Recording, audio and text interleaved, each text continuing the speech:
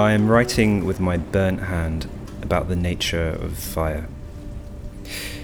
In 1971, Austrian poet Ingeborg Bachmann penned Melina, her first and only novel. Here, subjectivity is slippery, immured in the depths of an irrepressible trauma. A language game. Years later, and German Werner Schroeter would adapt this tricksy masterpiece for the screen, also called Melina. Here too, subjectivity is under the hammer, and identity, where the sense of self is constantly flickering, guttering, and threatening to burst into flames, or go out. A collapsing house, the agonies of the Nazi past, patriarchal power games. How can you free yourself from all of that and still retain your I? That fire would eventually consume Bachmann herself, who died after a lit cigarette was dropped and ran amok in her house. This was 1973, just 2 years after she finished the novel. Oof. This is MoveTube, a podcast about films, and I've probably just heaped a lot of negativity on you, which is exactly what you need right now. Joining us in this struggle session as lecturer, writer, artist Matthew Turner, who knows something about Bachmann's world. Matthew, welcome to the Tube. Hello.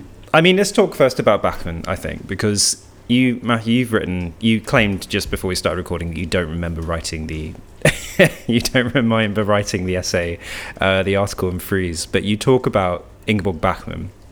Can you give us, seeing as this is an adaptation, this is Werner Schroeter's adaptation of Bachmann's novel, tell us about Melina, the book, and tell us a little bit about Ingeborg Bachmann. Yeah, so about her, as you rightly said, she was primarily a poet at the beginning of her career, but then also quite a prolific essayist, gave lots of lectures on the kind of nature of literature and on poetry.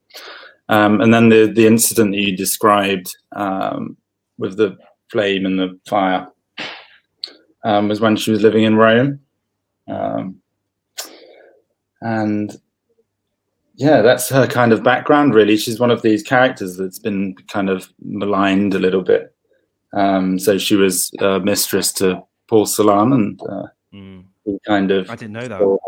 Yeah, he kind of overshadowed her a little bit, even though, for my taste, I think she's the better writer. I concur, actually. Interesting, he died in water. But the film is such a good adaptation of the novel. I think when we're talking about the film and the novel, we can kind of talk about them simultaneously, and obviously it's a film podcast, whatever. Right, no, Ralph, you've literally just finished watching it, I think. Yeah, so I feel like my role in this discussion is kind of like a dog that's just been rolling around in mud, and I'm going to review the mud. That's sticking to your fur. Yeah, I haven't quite shaken it off yet. I mean, cinematically, it has certain qualities that very much excite me.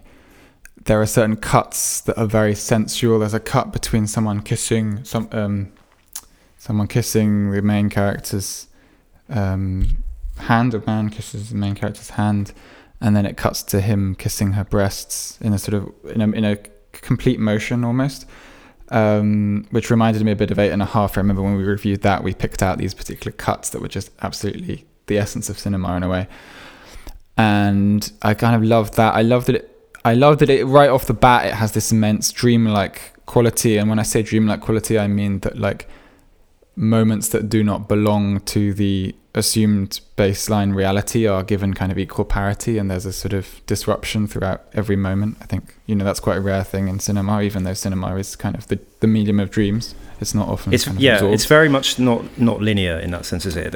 We're getting these jumps from kind of states, some of which seem to exist in the real space of reality, some of which exist in dreams, and there's not a clear delineation between them. I mean, Raul Ruiz has that quality, but in a way also, I want to say, I find that sort of form very difficult to pay close attention to. It might just be because the election in America recently, and I've been doing lots of video work for that, so my brain has been kind of split off it, and I watched this film in about 3 parts. I feel like I haven't given it my my full attention, and yet it was a weird scenario. It was a weird situation watching it, and a bit like India Song in a way, actually, watching it and loving it, but also like kind of. I mean, I liked this more than India Song, but like respecting what was going on, but not being drawn in. It's an interesting sense because Isabelle Huppert plays the unnamed central character, and it's a very interesting depiction of female madness, I think, and women aren't often allowed to be mad in films and in power as well. What are you talking about? They're always mad in films. No, but not. They're hysterical, and she's not hysterical in this. She plays quite in some senses, she's a writer. She's, which is often, again, not a role that's given to women, I think. You kind of got like Monica Vitti in Red Desert, right? Which, and she does play this kind of almost frantic kind of it's a very I think quite misogynistic representation of female madness, whereas here it's that almost feels irrelevant, even though everything in this film is kind of about gender and sex. Because she's a famous writer, so she's doing like the Woody Allen thing of like playing someone who's famous for being creative and having creative struggles and being a dick. The classic depiction of a female in a film being mad is a kind of othering of that person, as in they're not relevant anymore. And I think that kind of comes through in the film, that there's all these kind of quite masculine figures around her. And then, like you say, she's got her adoring fans that don't understand that she has those feelings and they're making it worse. Whereas in the novel, you get a sense of a person that doesn't go mad through kind of external factors. But it might sound kind of cliche, but goes mad from knowing too much and understanding too much of what's going on around her. Yeah, it's almost like a sensory overload in the novel, because she's constantly, there's all these doubling, the sentences kind of double back on themselves, question themselves, and it's like this Wittgensteinian. When people say they saw Wittgenstein lecture, he was often he would either be completely silent or would be almost quite a bad speaker, because he was trying to say everything at once, which is an impossible thing, and to reduce it to the correct proposition, right? So there's a sense in a novel that, there's always crossing backs, doublings. There are phone calls that happen, which are lots of kind of like ships in the night, these kind of sentences that half finish and half end. There's like conversations that aren't really happening, but they're trying to have them. So there's like a failure of language and a failure of conversation. And I mean, in the film, it kind of does that quite well, do you think? Like the sense of these, like the sense that it's a language is there, and obviously a film can't really depict language happening, but do you think it does a good job of showing that the language is a big important part of this madness? Yeah, I think so, because the kind of the environments that they're in are never kind of they don't appear from nowhere, even though they kind of do in these kind of dream sequences. But they're always a manifestation of the language that's come before it. And it's quite interesting to note as well that I think most of the dialogue in the film and the script is completely different to the book. There's lots of different allusions and things that aren't there. But one of the key lines that is from the novel is when she's staying at the hunting ranch. I think it's kind of halfway through. Yep. And she talks about how language has started to. She sees broken sentences in lamplight, and then she sees the sentences hanging from a washing line, and there's words, and that's one of the key kind of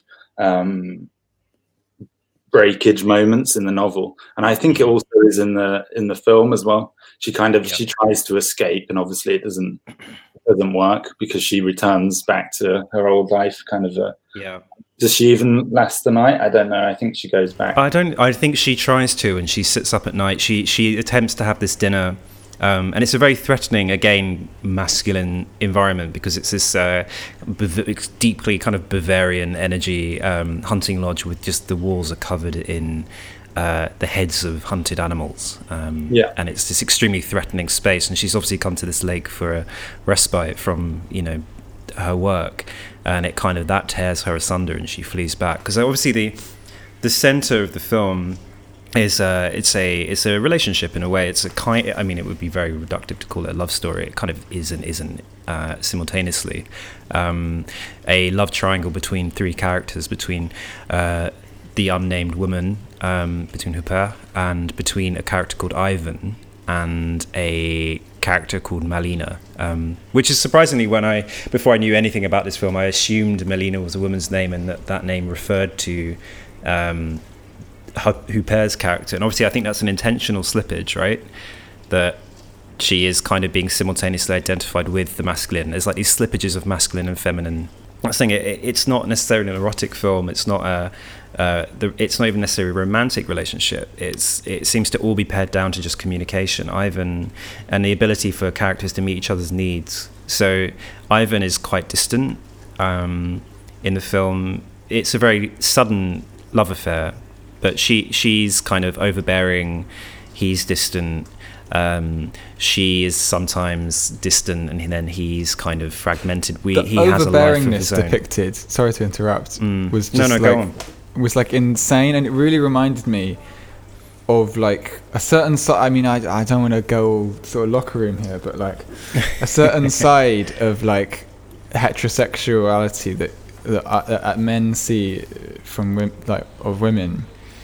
that isn't really depicted very much. Like women are often in fiction displayed as like kind of sort of really sub and really like really passive, like all the neediness is kind of like conflated with just like a lack of power, whereas I feel like the character played here is like both needy and powerful. So there's a bit where they're in the car and she sort of leans towards him in a slightly seductive way and like places her body on him, and then she suddenly kind of explodes and shakes him about and says like, why won't you like agree that we phone every day?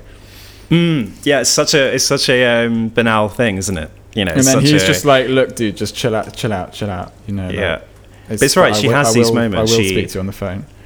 But yeah, like, she draws that is so close to him. fucking like that. I've seen that happen so many times.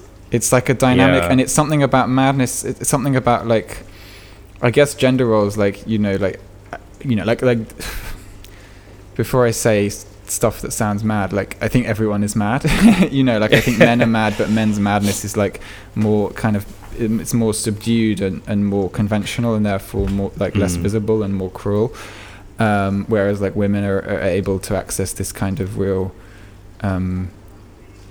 this hysteria, explosivity, right? Hysterical men hysterical, really are hysterical. Go on, Matthew, sorry. I think that kind of hysterical nature and this kind of pervasive gaze is captured cinematically as well. So at the beginning of what you said there, you mentioned Ivan, and I think this film is all about polar opposites. It's very kind of programmed in a way.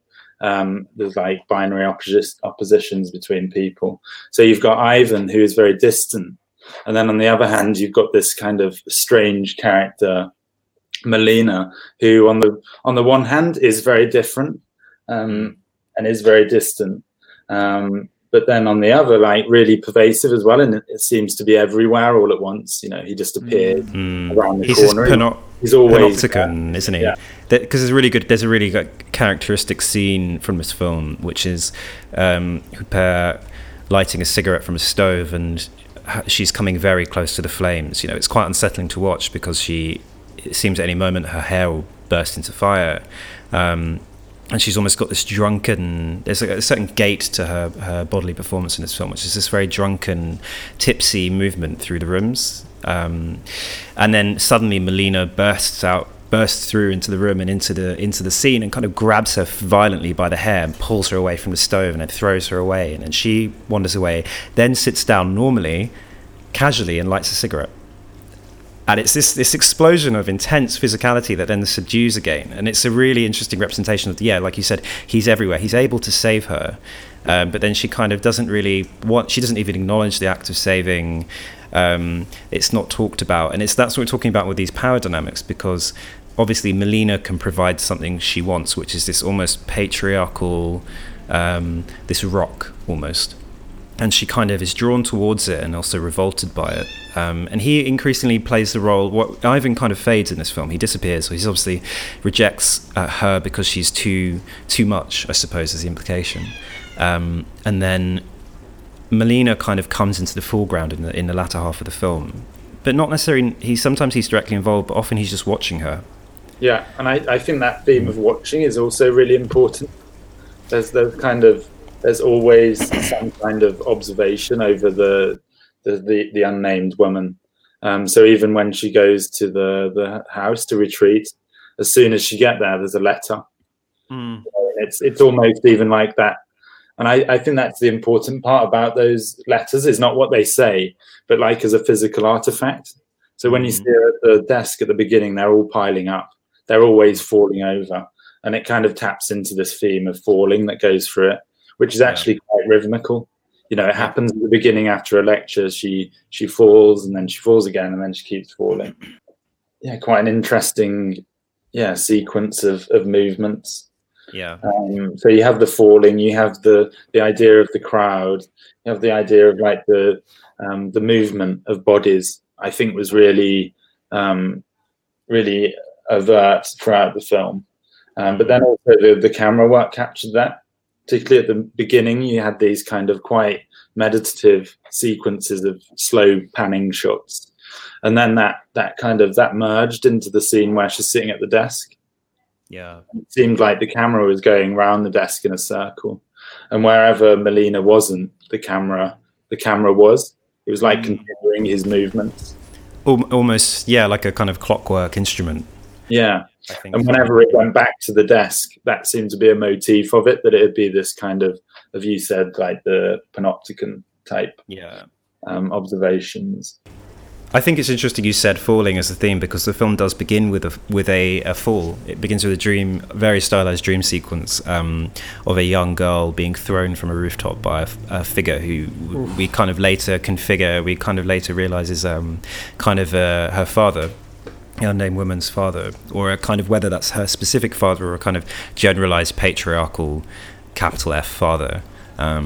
And she's wearing a red dress, this girl, and we see in similarly kind of chiaroscuro style dream sequences her wearing this red dress as an adult. So I guess the implication is that this girl is her, and obviously there's this kind of allusion to like an unspeakable, unspoken trauma somewhere in her past, which is perhaps the root or part of the root for her current adult disintegration. Now, I think the obvious thing to reach for here is something we kind of looked at with Michael Haneke, and we've looked at with other films, but is World War II and National Socialism. And that's invoked specifically in one scene where the father removes his priest's robes while he's eating some soup, and underneath he's wearing a literal Nazi officer's uniform. Matthew, what do you think? How much should we see this film as a kind of an analogy for post-war Austria trying to negotiate its past and kind of confront its past and be okay with its past? Well, if we start off with the novel as a jumping off point, I think that's where it's the sense of fragmentation comes from. Also, this sense of like falling and things being built up again out of the rubble of different things going on. You know, it's the whole book, and I think the film does that as well. There's constant references to dust and stuff like that, and it's almost like Austria carving its way forward through the dust of what happened in those events.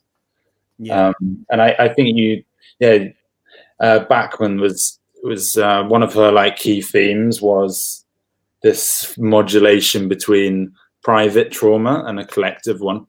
So, you know, you talk about epigenetic traumas, and I think that's what's so poignant about the character in the film, is that you get a sense that it's not her personal trauma, but it's all these things that she's dealing with, and it's kind of a weight that builds up. Fire plays a really key role in this film, and slowly her house, with incredible style and kind of some fucking, as my kind of producer's brain was buzzing heavily during this, because the flat is constantly on fire, and you know, it's constantly on fire, it's disintegrating. A crack appears in the wall, which turns out to be very important later. Everything is disintegrating. I mean, Ralph, how did you find this kind of fiery combustion of the house, and you know, what was that kind of like telling us about this mental disintegration of the character? Yeah, it was really bold to go for the fire for the whole of like the last half an hour of the film, and I think that's like a kind of, obviously, like, to be very basic and like YouTube video essay about it, like having something elemental in the background of shots is very dynamic and compelling, etc., etc. You know, like Kira Kurosawa always has like either some water, some rain, or some fire somewhere in the shot. But yeah, the fire, and then like when she's in the fucking bath and she like falls out of the bath and puts the shower head all over her body, like it's really that's the relentlessness of it. It's a bit like, I'm trying to think about films that have that sort of falling apart nature, because it's really lucid. It's like a lucid dream. It's like, but it's also it's something about the rhythm. It's like watching this film is like percussion or something. It's like Pina Bausch, but like directed by Raul Ruiz.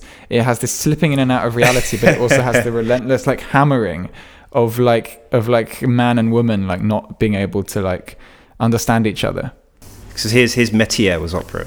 But Schroeder did. But Schroeder, yeah. That's entirely unsurprising. Highly unsurprising. A lot of the films he's shot are straight kind of filmic adaptation or representations of opera. A good 3/4 of his output is that. This is one of his more normal, as it were, films.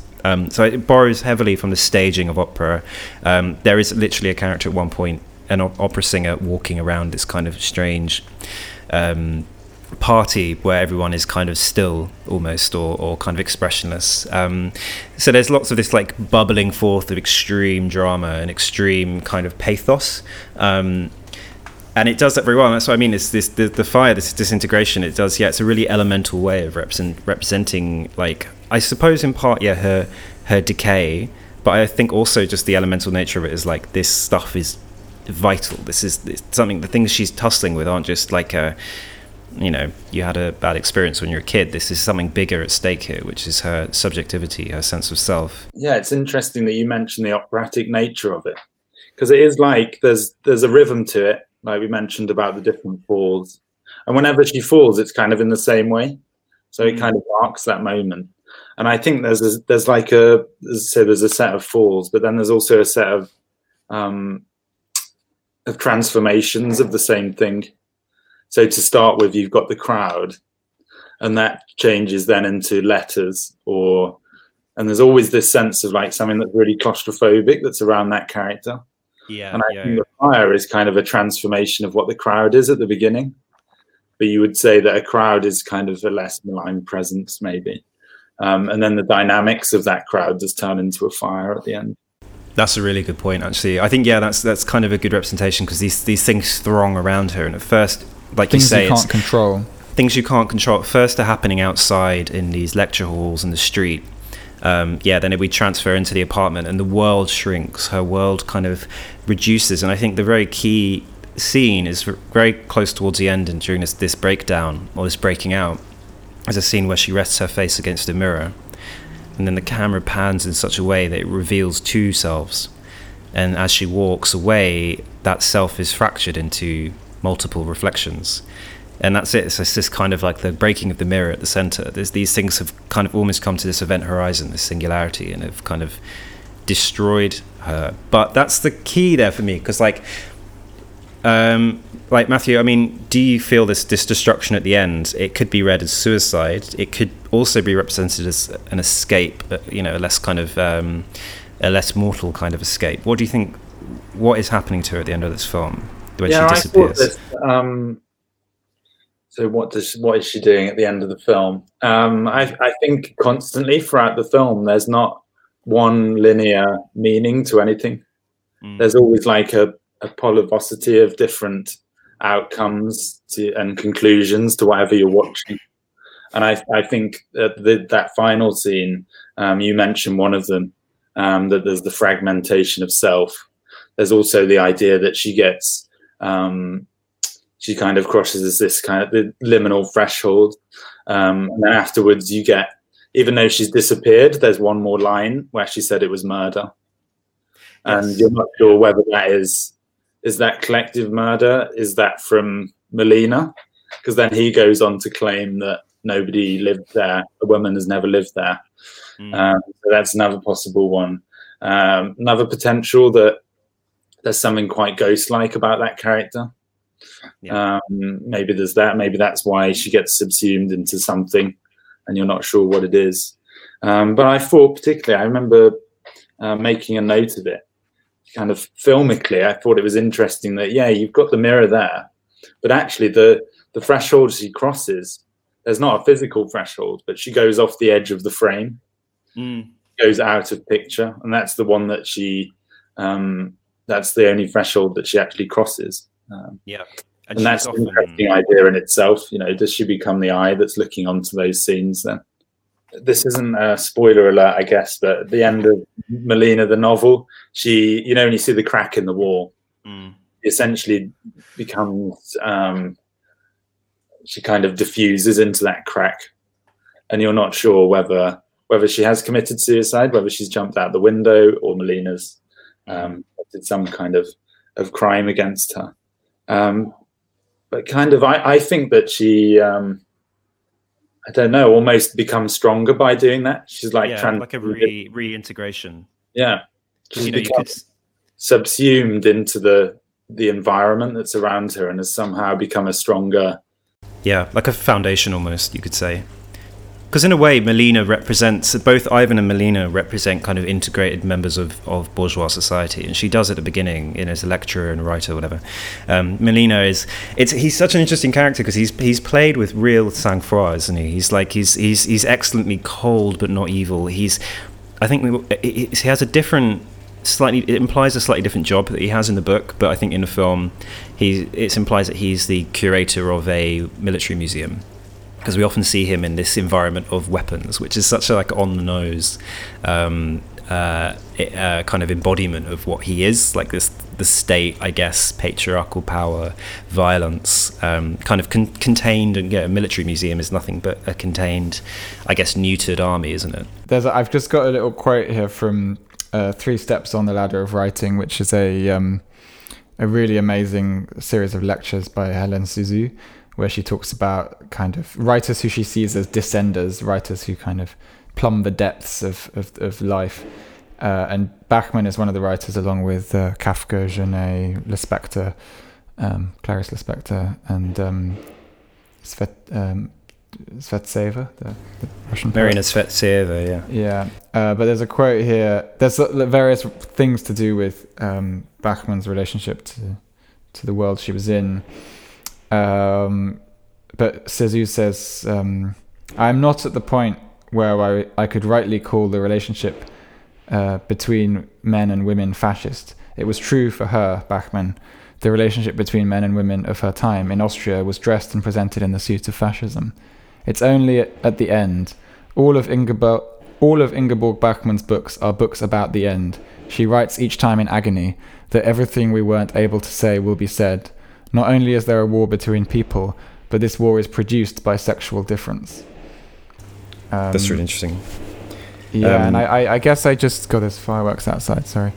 Also, I'm in a very echoey room because I've put all my stuff under my bed to paint my floors, which is still wet. Is there a crack in the wall? Yeah, this is the end for me, basically. I am Melina. But I guess I wanted to shout out to Elfriede Jelinek, who is an author who I have read and I'm quite fond of when I'm in the mood. And there's a relentlessness to Jelinek. And I wondered, for both of you who are familiar with the book, is Jelinek's spirit a kind of, in terms of translating this to the screen, is she making it Jelinek-y? Or is it already quite Jelinek-y, and Jelinek was just the ideal fit? I think so. I really enjoy The Piano Teacher, the novel version of it, not the one that's more famous now, I think. But there are parallels between those two novels. You have these kind of all-seeing presences. You have a sense of claustrophobia. There's one of my favorite bits in the novel version of The Piano Teacher is where she talks about the presence of her mother, which is kind of like a psycho situation where the mother's kind of domineering over the daughter. She talks about her being like a cast around her whole body, a bit like a Rachel Whiteread type sculptural situation. And that kept going back to me while I was watching this today. Yeah, I think for me, it wasn't Jelinek. It was more here. I felt like it was channeling, and I think hard to ignore the presence of Thomas Bernhard. To ignore the presence of Thomas Bernhard in this book, in this film, and in the book, I suppose, to an extent, because there was Bachmann was one of his mentors as well. But right. That isn't spoken about very much either. No. Oh wow. Well, there we go. I think there's this tendency, because Bernhard was obsessed with suicide. He was obsessed with the idea of the end and of ending things. He was obsessed with the kind of the plummeting kind of circulatory descent of language into itself, and the kind of language consuming itself. And I think there's a really interesting set of kind of parallels between in this like post-war Austrian mentality, which was managed to kind of like cross the streams of I guess like French existentialism and this kind of more, as it were, hardy Germanic, and like this kind of more Germanic kind of despair, almost. It feels like there's an interesting kind of coolness and hotness to it, which I found really interesting. And Bernhard, obviously, like if you take Correction, for example, in that novel, the character leads himself almost by necessity to his own suicide after completing his work. He completes this kind of structure in a forest and then kills himself. I believe as well that Bernhard came from a family of suicides. The character in this novel came from a family of suicides. Suicide kind of pervades so much of this, my reading of this book, which I guess why it's kind of difficult to ignore that reading of the ending.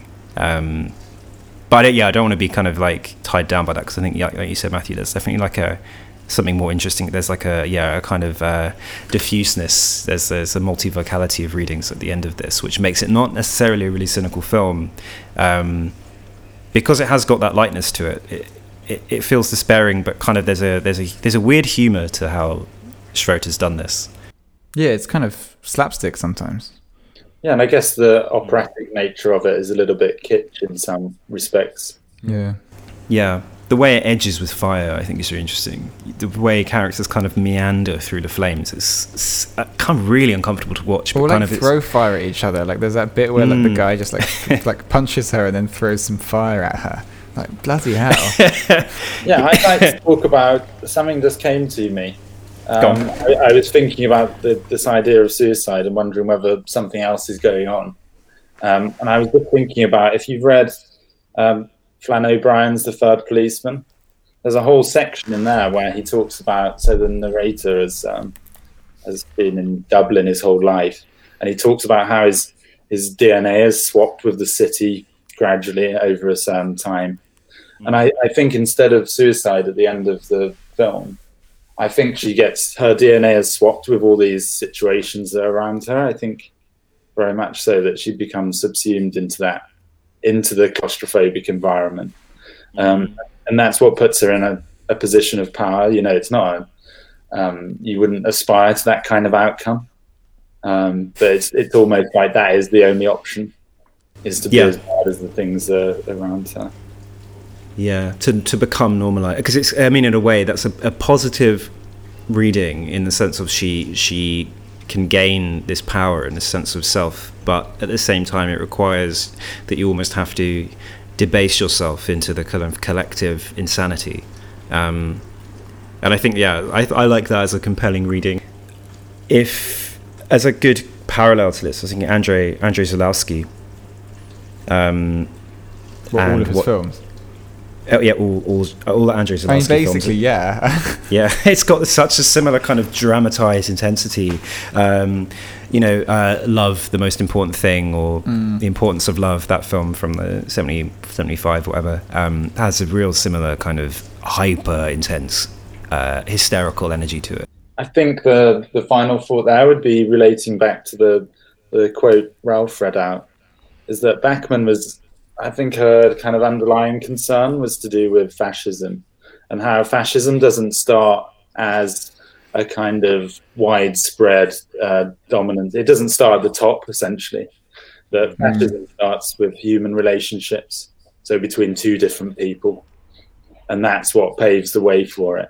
And I think that's very relevant now, is that, you know, the fight for like some kind of freedom or to counteract some kind of wider force is not between you and a governmental system or political system, but it's just between the individuals around you. And I think that's what the film does. It shows that, you know, these things start at home. Thank you, Matthew. This was really enjoyable. Thanks. Yeah, no, I really, really enjoyed that. You've now made me want to go and pick up Ingmar Bergman again. It's no bad thing. Great. Well, we'll be back again next week. And we don't know what we're going to review next, do we? But